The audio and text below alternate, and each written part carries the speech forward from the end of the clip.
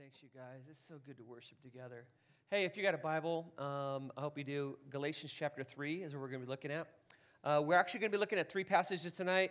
The other nights we're looking at just one. Tomorrow we're going to be looking at Hebrews chapter 11. We've been talking about faith for the week, so you can't help but got to go to Hebrews chapter 11, the faith chapter. And tomorrow I've been telling some people, it's my favorite one. Me and Sherry probably both. It's one of our favorite discoveries about faith and how to have a more incredible faith than you've ever had before. That's tomorrow. But tonight we're going to talk about how do you have a productive faith. And it's really almost a part two from last night. If you weren't here last night, it's going to be okay. It's not going to be that much built on it. But last night when we found out about hey, what should we be anchoring our faith in? And there was kind of two choices, our experiences or God's word. And we saw the superiority of basing our faith in God's word because our faith is only as strong as what it is based upon.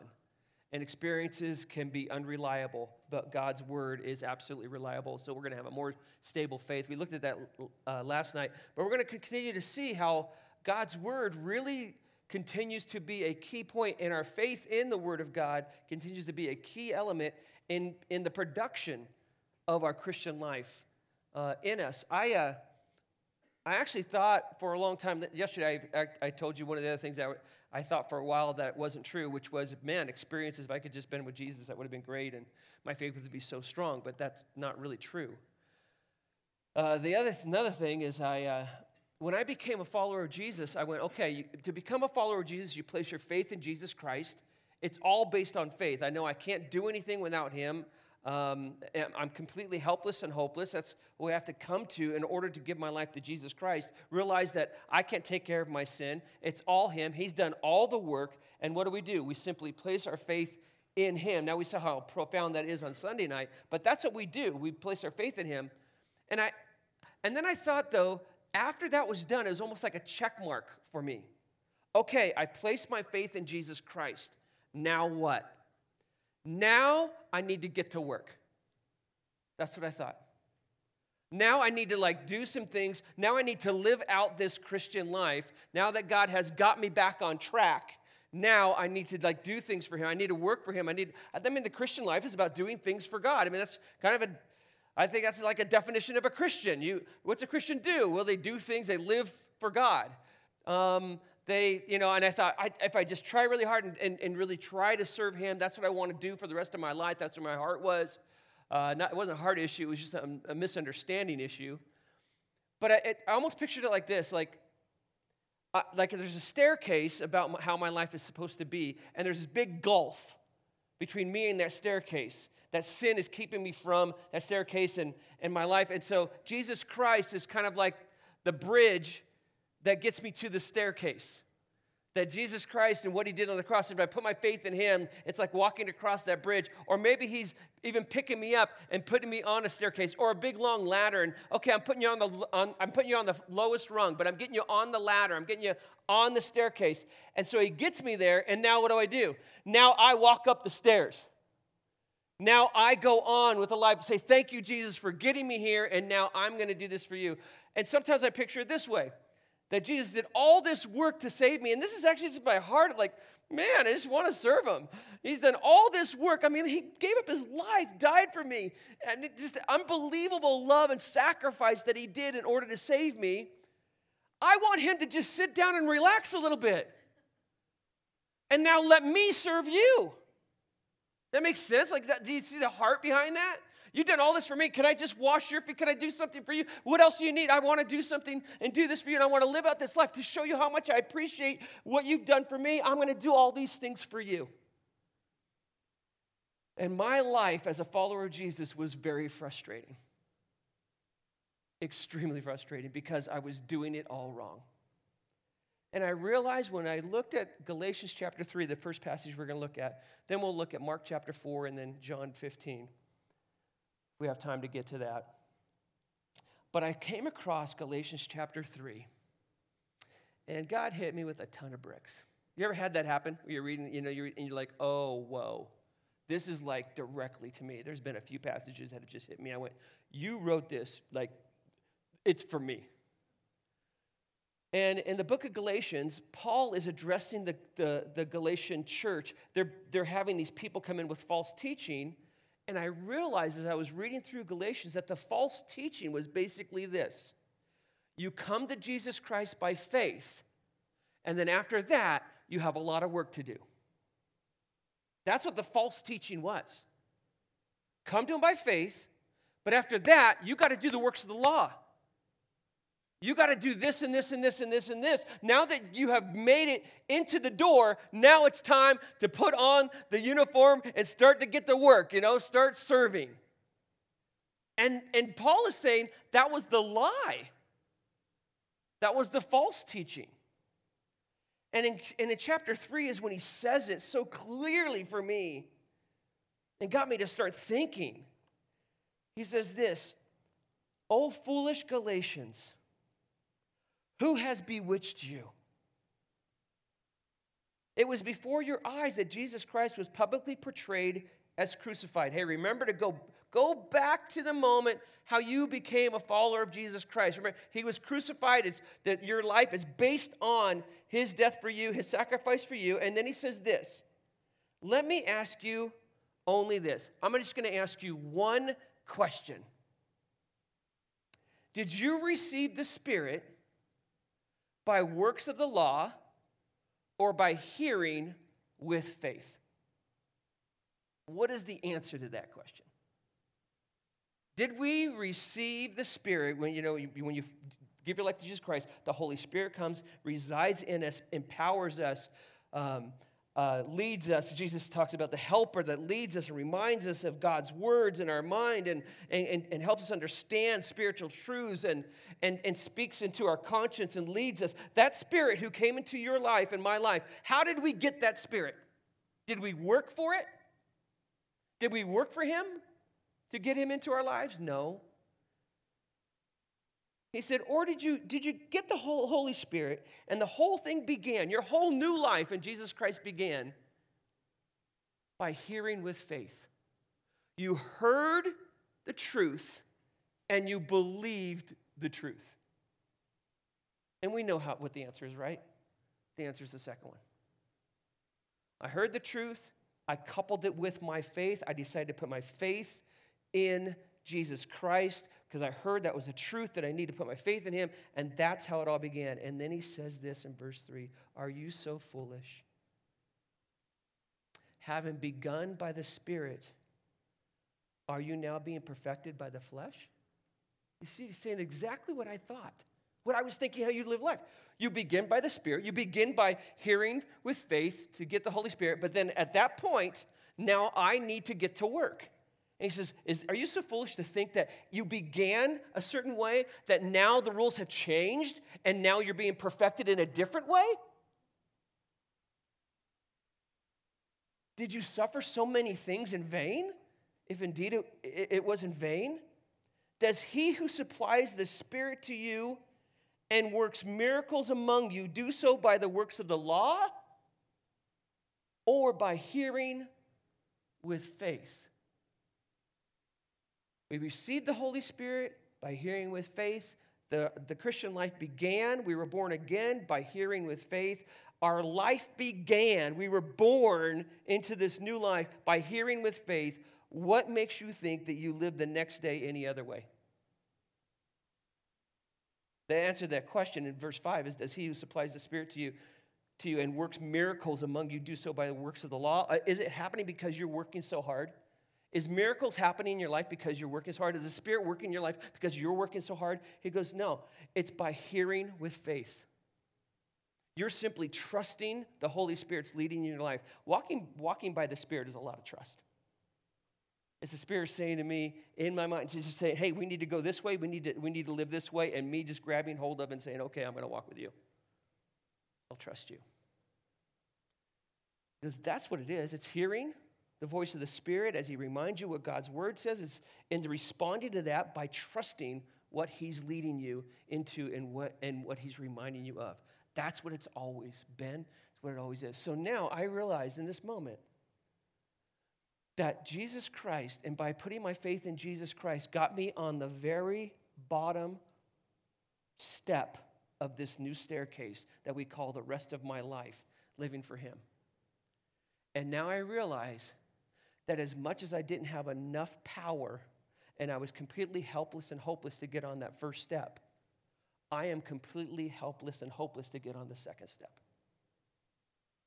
I am completely hopeless and helpless to get on the third step. And the way I get on the second step is exactly how I got on the first step. By continuing every day, waking up and going, I can't do this. I never could. I'm too weak. Sin is too strong. I can't do this. I need you, Jesus Christ. I need to give you my life, just like I did on the day that I came to you for salvation. I need to give you my life today and give your Spirit, who now lives inside of me, my life today in order to take the next step in life, in order to produce something in my life. These miracles that happen in life, and it truly is a miracle. It's a miracle to live like Jesus Christ. We cannot do it. And that miracle happens not because you're trying really hard to live like Jesus Christ. If it is a fake Jesus that you're showing. It's not really Jesus. He can only be shown. We can only be sanctified the same way we were saved, by continuing to believe in him and trust him for every single step of the way. Hearing with faith. Now suddenly some other places in Scripture start making more sense to me, like without faith it's impossible to please God. Why does he say that? Well, because without faith it's impossible to please God. That's why, because faith is the thing that we bring to the table, nothing else, in order for God to be pleased in our life. The righteous man lives by faith. Have you heard that verse? It's in the Old Testament. It's quoted again in New Testament in Romans chapter 1. Paul reminds us this. And what's interesting is that for so many years, I thought it was saying the righteous man is saved by faith. But a righteous person is not only saved by faith, he doesn't only become righteous by faith. A righteous man lives by faith. The only way that we can live a righteous life is if we live it by what? Faith. Faith. True faith will produce something. James kind of threw that out, right? Like faith without works is dead. He's talking about there's a fake faith you can have, like the demon faith. But if you have true faith, you will see something happening. But that's the way it's done. I don't do things and maybe have faith as well. I do things out of my faith. It produces something in my life. Which now brings me to Mark chapter 4. If you want to turn back there, Mark chapter 4, this parable that Jesus gives, that reminds me when I read Galatians and I kept looking at the thing, hey, how did you start your life? Hearing by faith. How do you continue your life? Hearing by faith. The hearing of the word of God, hearing and trusting, putting my faith in whatever God's word reveals to me, whatever he reveals to me in his work, that I just go, I'm going to trust that. I'm going to believe that. And it reminded me of this parable. Because in this parable, Jesus Christ talks about hearing and believing. The same thing. And hearing the word. And he talks about 4 ways that people respond when they hear God's word. And I think that this parable, primarily, Jesus is talking about actually coming to him. When you hear the word of the gospel, there's 4 different responses to the gospel that people give. There's only one good one, there's 3 bad ones. But there's 4 different ways that people respond. But now that I've read Galatians chapter 3, I understand that the way you begin your Christian life is the same way and the same kind of faith that you're supposed to have continuing in your Christian life. So as an application of this parable, we can actually look at it and say, how am I doing just walking in my Christian life with how I respond to God's word? What kind of faith do I have?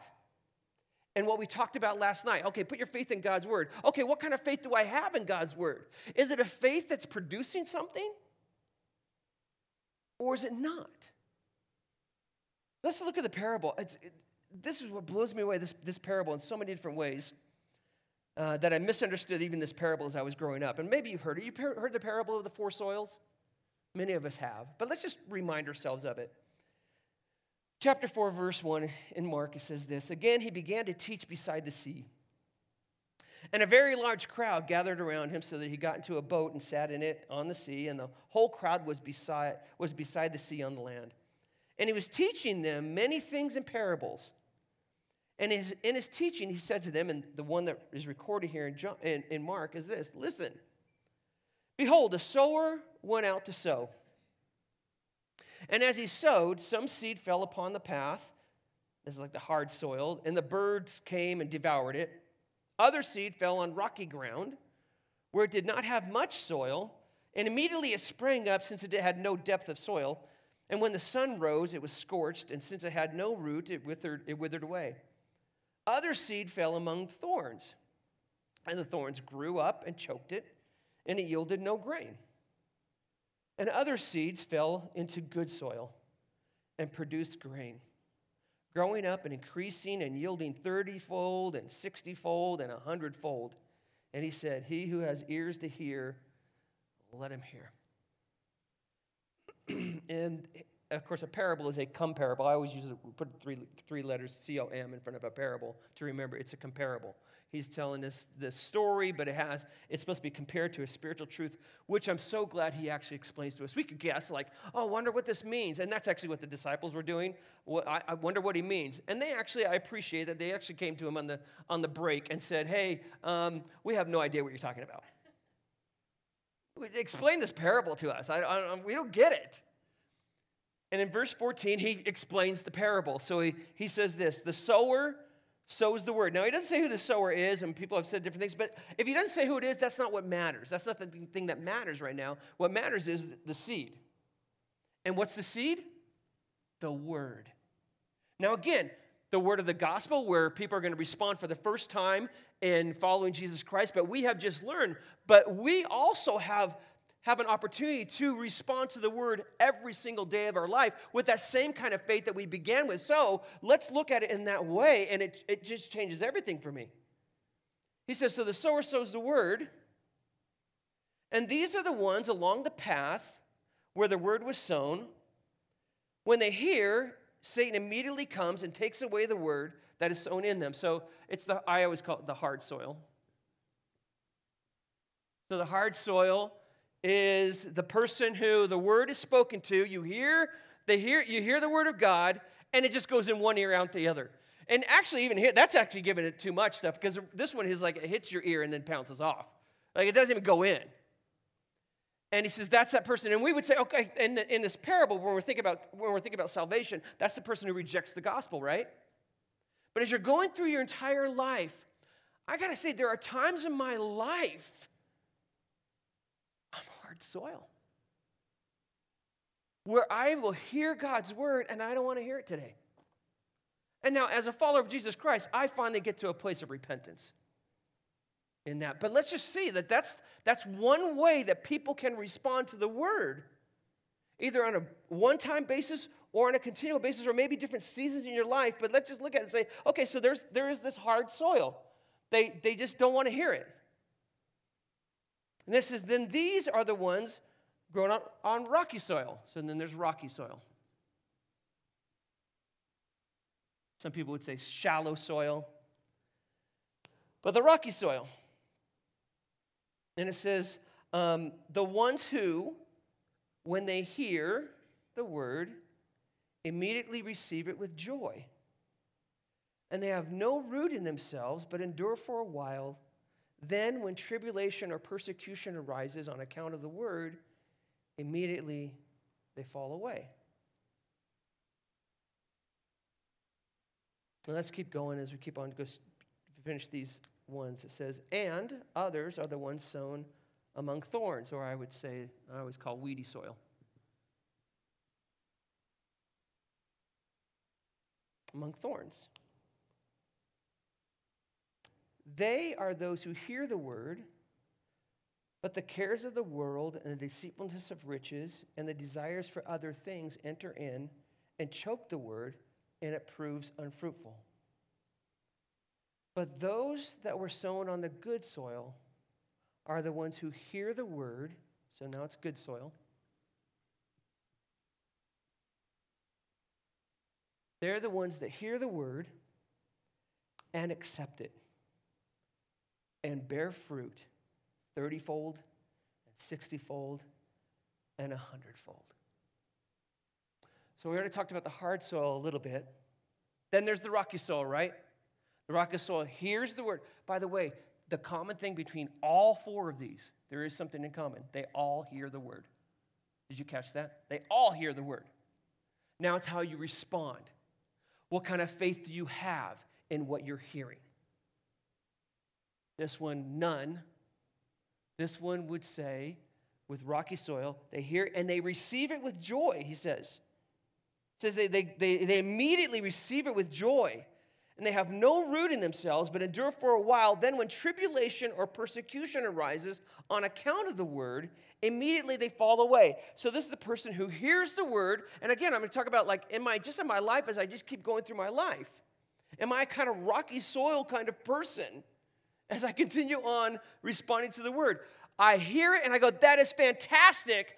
Oh, that's the way to live. And I'm talking about just how we live our Christian life. Just as we continue to hear God's word on how to live life and how to respond to whatever in life, that we go, wow, that's fantastic. It's God's word. This is fantastic, fantastic, fantastic. And you leave, and then you go through life, and then something hard happens that if you follow what you heard, it's not going to go well.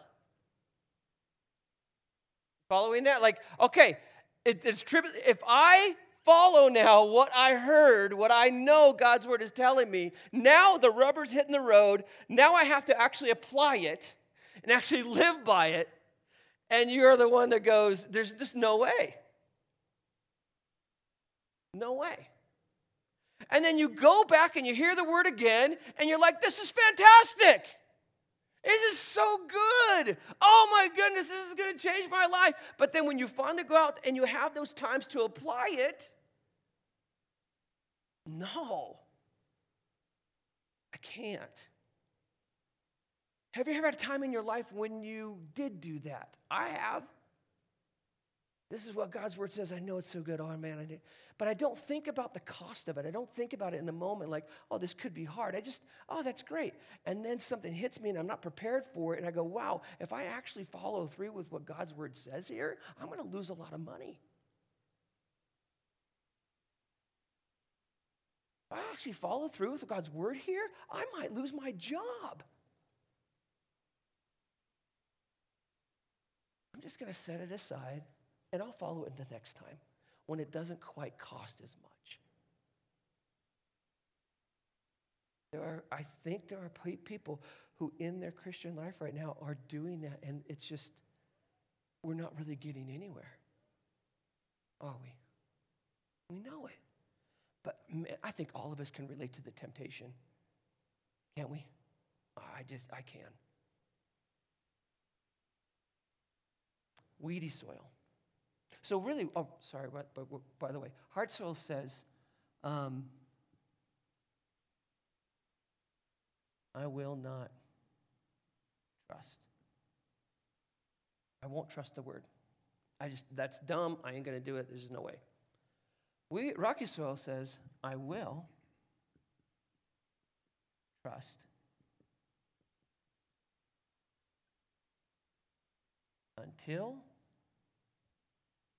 unless.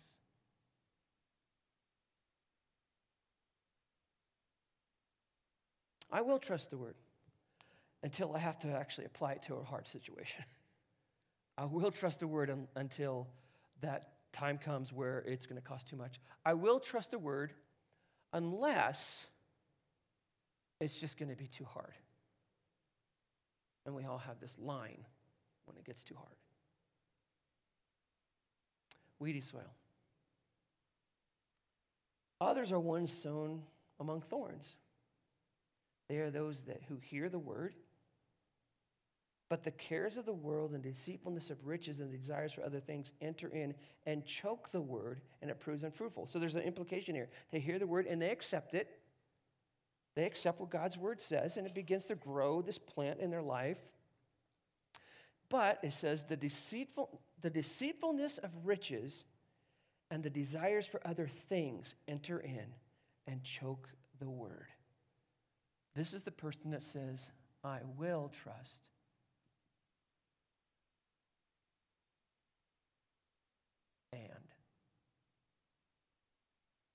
And it's a huge and. Of course I trust what God's word says. You hear it and you're like, okay, I'm going to trust that. I'm going to incorporate that into my life. But it's not the only thing I'm going to incorporate in my life. There are other things I need to live for too. The word of God isn't enough direction in my life. I do need, it says, deceitfulness of riches. I need to have something else to supplement this in my life and God's direction in my life. So I do need to live for him, but I also need to live for riches. I also need to live, it says, for the cares of the world, deceitfulness of riches, desires for other things. So it's I trust you, Jesus, and I also live for this. I'm living for you, Jesus. I'm living for what you're saying that you want me to do in your word. And I also want to live for this. I got to live for this too. It's that whole where Jesus says you can't serve two masters. You're going to end up saying yes to one and no to the other one. And it's always going to end up being no to Jesus. It always will. He doesn't say that the plant grows up and chokes out the weeds, does he? He says those weeds, the other things that I also have in my life that I'm living for is just as much of a priority as God's word will always become more of a priority. And when it does come between choosing, and there's going to be a time where you have to choose God's word or living for this. I'm going to live for this. I'm going to set it aside. And when God's word can fit in with the other things that I'm living for again, I will put God in it again. I will put his word into it again. But some of us are like that. We live for God's word. We go, okay, I accept God's word. And I live for this. And if there's ever a conflict, you will end up just living for this. I trust his word, and let's add to it. Good soil. This is, but those who are sown on the good soil are the ones who hear the word and accept it. And then he just says, and they bear fruit, 30-fold, 60-fold, 100-fold. This one says, I will trust. I'll trust your word. I'm going to trust what you say.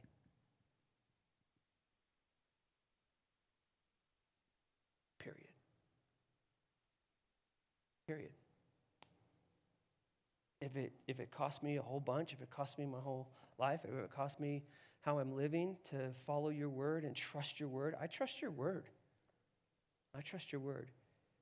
If there's something else in my life that I really would love to have in my life and live for as well, and that conflicts with your word, it's conflicting with time and energy and whatever else, I'm pulling up. It's gone. It's just you. It's just what you say. I'm going to just trust what your word says. Period. When I look at this parable, what's interesting, and again, I've always applied it to salvation. I've given this in a salvation message. Hey, what kind of person are you? But now I'm thinking about, wow, salvation is also equated to how I trust him in sanctification. Now I go, wow, there's times in my life I need to just continue to go. I want to trust his word. What does he tell me? What has he showed me in his word? What is his Holy Spirit reminding me of right now that I know the Holy Spirit is trying to guide me? And it's like, oh, really? This is how I'm applying it. I know he's saying, will you submit to me? Will you walk my way? I just want to say I will, period. No matter what. No matter what. But I always did this, you guys. This is really tough.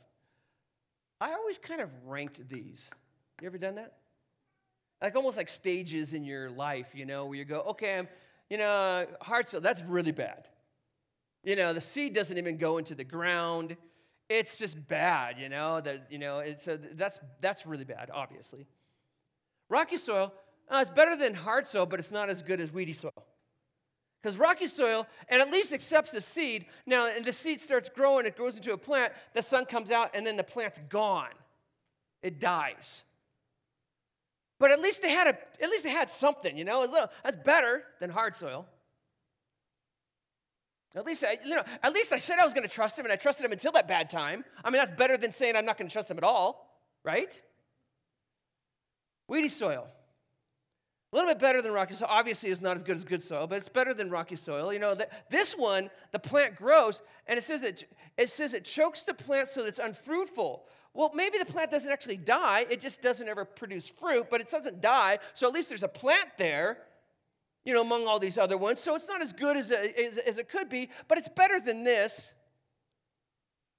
And at least I'm saying I'm trusting him, and I'm not saying, until or unless. I'm just adding to it. That's all I'm doing. I'm just adding some other things in my life that are definitely, conflict at times. But it's better than nothing. It's better than nothing. And for sure it's better than this. All these are better than this. It looks like there's 4 different soils. But there's actually only 2.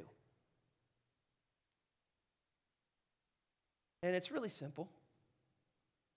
There is good soil. We've already seen that, right? Good soil. And you know what these are all called? Bad soil. And that's what these all are.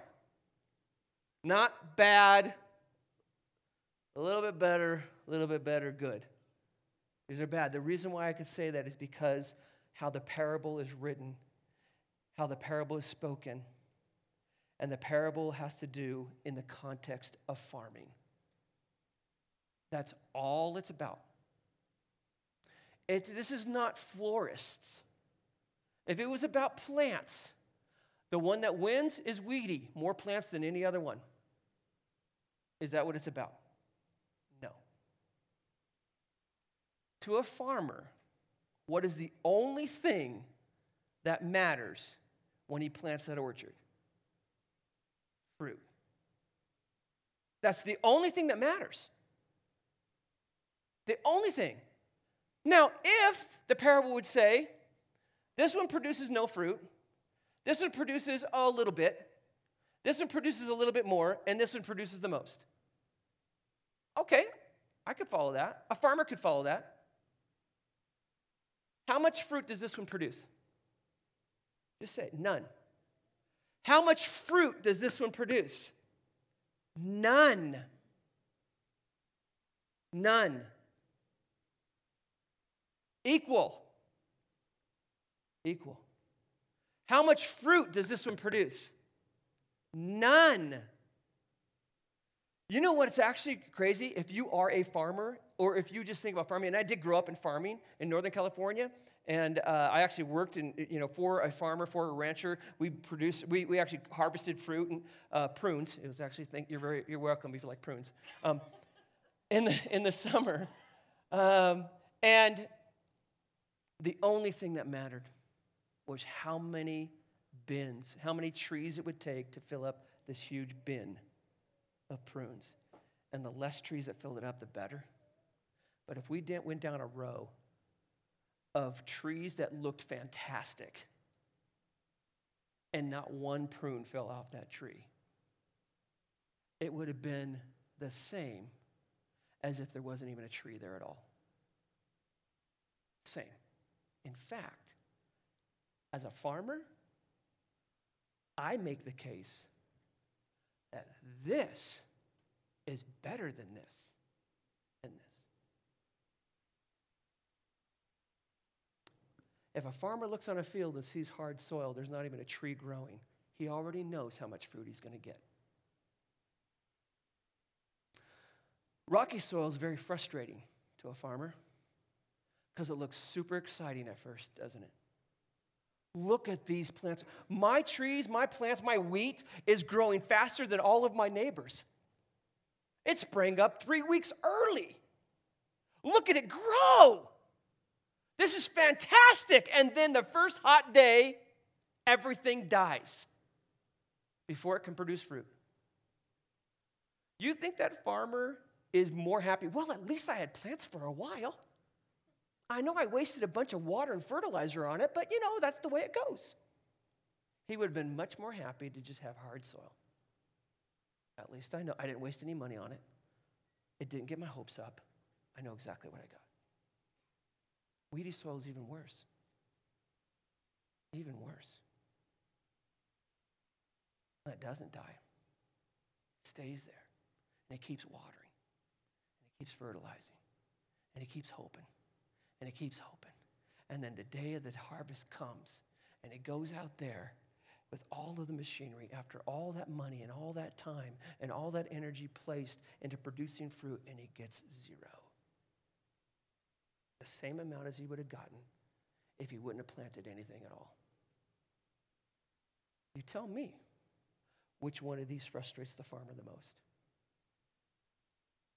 Crazy, isn't it? It doesn't go hard soil, oh, rocky soil, weedy soil, good soil. It goes like this. Hard soil,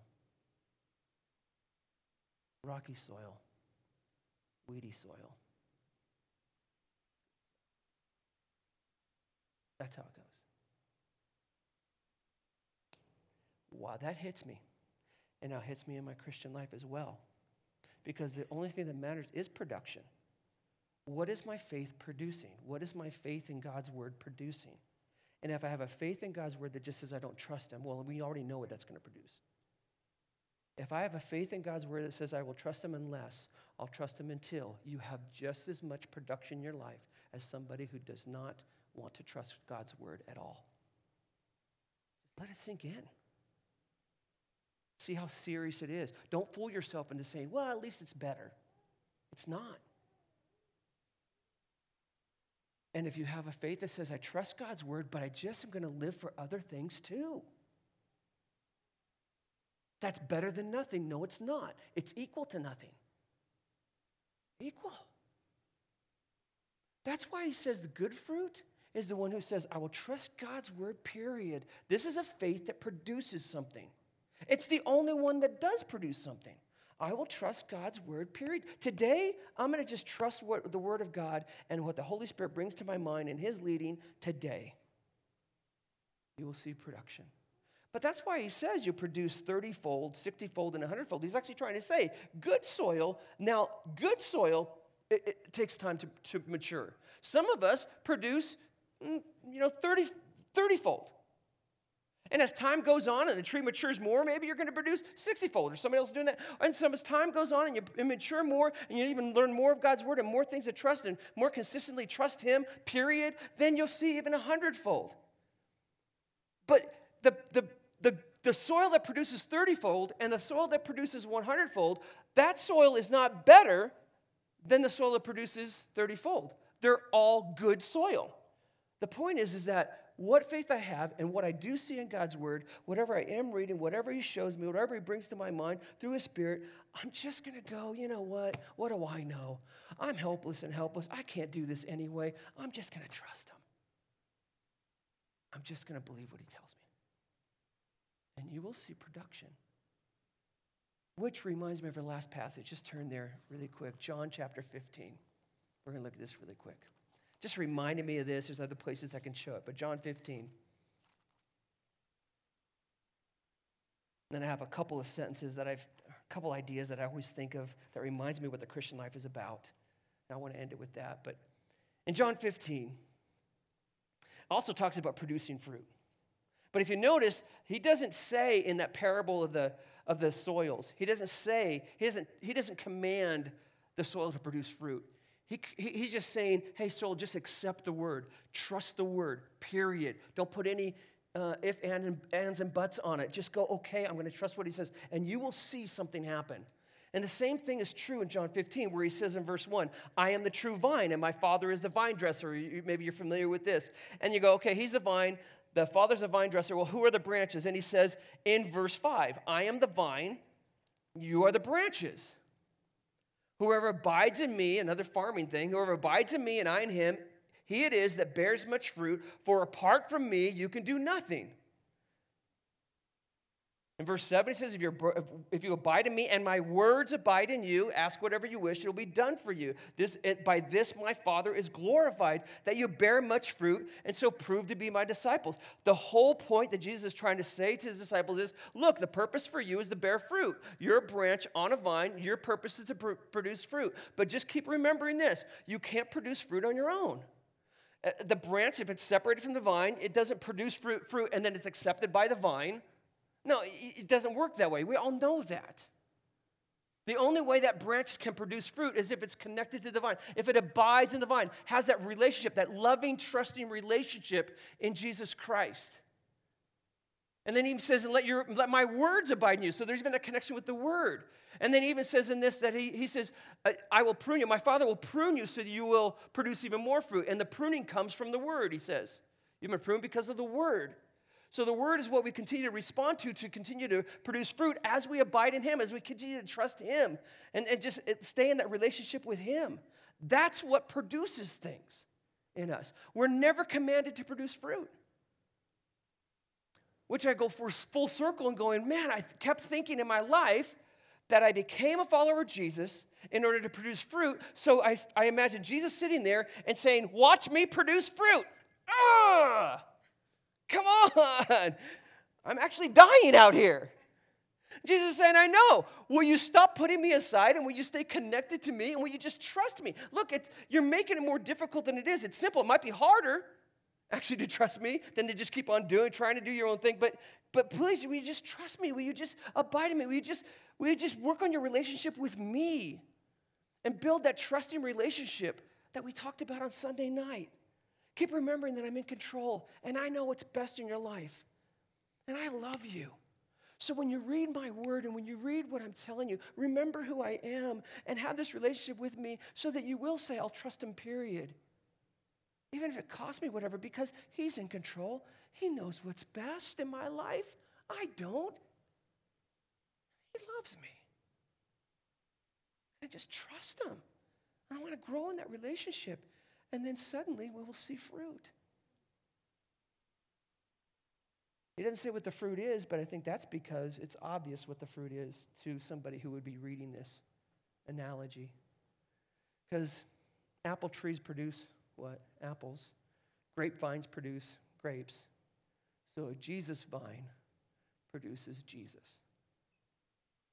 The life of Jesus will be produced in us if we would trust him and his word. So I have found this to be true.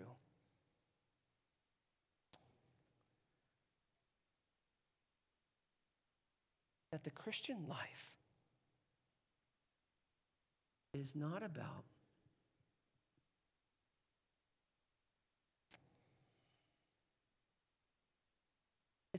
rules. A long time, especially as a kid, I thought the Christian life is about certain rules, following certain commandments. That's what the Christian life is about. The Christian life is not about rules. The Christian life is about relationship.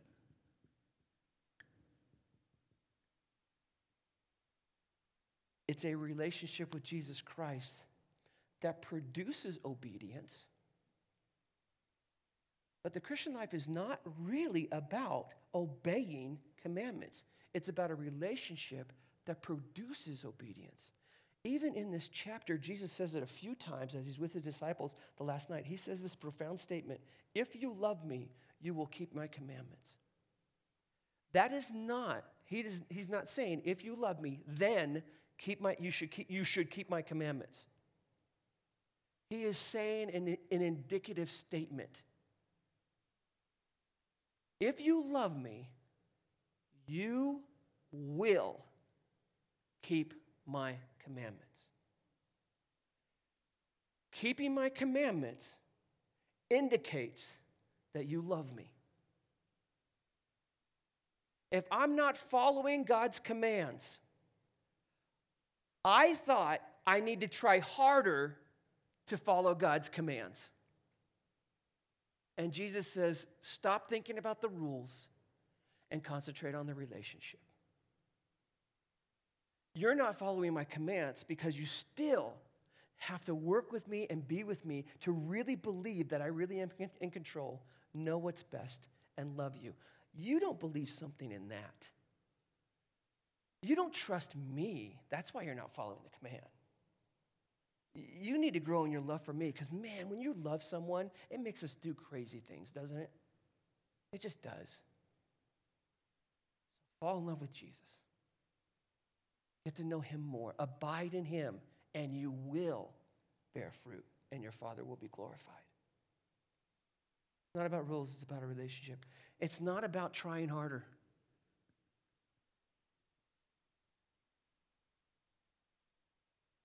It's not about trying harder. This is actually, I can take a breath on this one because I try so hard and I keep failing. It's about trusting more.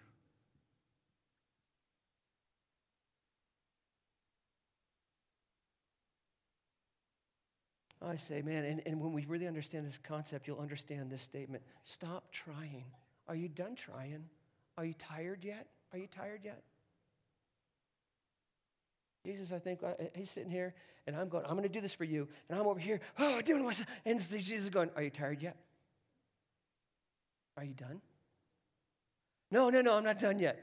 And finally, I'm just panting one day and going, okay, I give up. And he says, now you're ready. Now you're ready. I need you to give up every day. I need you to stop trying, and I need you to start trusting. Trust me more. Just trust me more. Fall in love with me more. Get to know me more so you'll be naturally wanting to even trust me more and see what happens just out of your relationship with me. And the last one is this. It's not about doing things for God. The Christian life is not about doing things for God. It's about God doing things in and through me.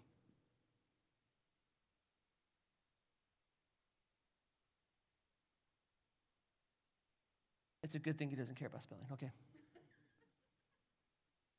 And through me, and I'm just going to say, you keep writing if you want to, as I trust him. The Christian life is not about us doing things for God. The Christian life is about God through his Holy Spirit to empower us. And he places in our life to remind us of the truth for us to submit to him and just trust him as he leads us. It is about God, his Spirit, doing things in and through us as we trust him. And when we understand the Christian life, when we actually live out the Christian life and we see fruit that's bearing, we can't take credit for it. And that's the whole point too. The fruit, all the fruit that's produced brings glory to who? Brings glory to God. Because we actually go, I don't know, I couldn't do this. This is all God and his Spirit working through me as I just trust him. It's about God doing something in us as we trust him. One last thing, I'm not going to write it down, but it just hit me. It's not about performing for God. It's just about presenting our lives to him every day. That's what the Christian life is about. Boy, it hit me and Sherry for such a long time for us to just think of. So let's just end with this, you guys. How about we just go back to that parable and just remind ourselves every single day, and I want to do it too, that we would just get up tomorrow and just say, today, God, I just want to trust you, your Holy Spirit, and your word. No if, and, or buts. Period. That's what I want to do today. Just like I did when I came to you for that first day for salvation. God, let's pray, you guys. God, thank you so much for the reminder again tonight. These huge concepts. Some of them are simple, but they're heavy. They're big concepts, profound concepts that changed my even way of thinking on how the Christian life is done in our lives. But God, that we'd remember that this faith that we have, it's not just great to have, it's essential to have in our lives. A true faith in you and your word. That we want things to be produced in our lives. We want our lives to walk in a way that you have planned for us to live. And God, some of us have been just trying and working, and God, we've forgotten that the way we live this life is the same way that we even came to you in the first place, by just trusting you and your word.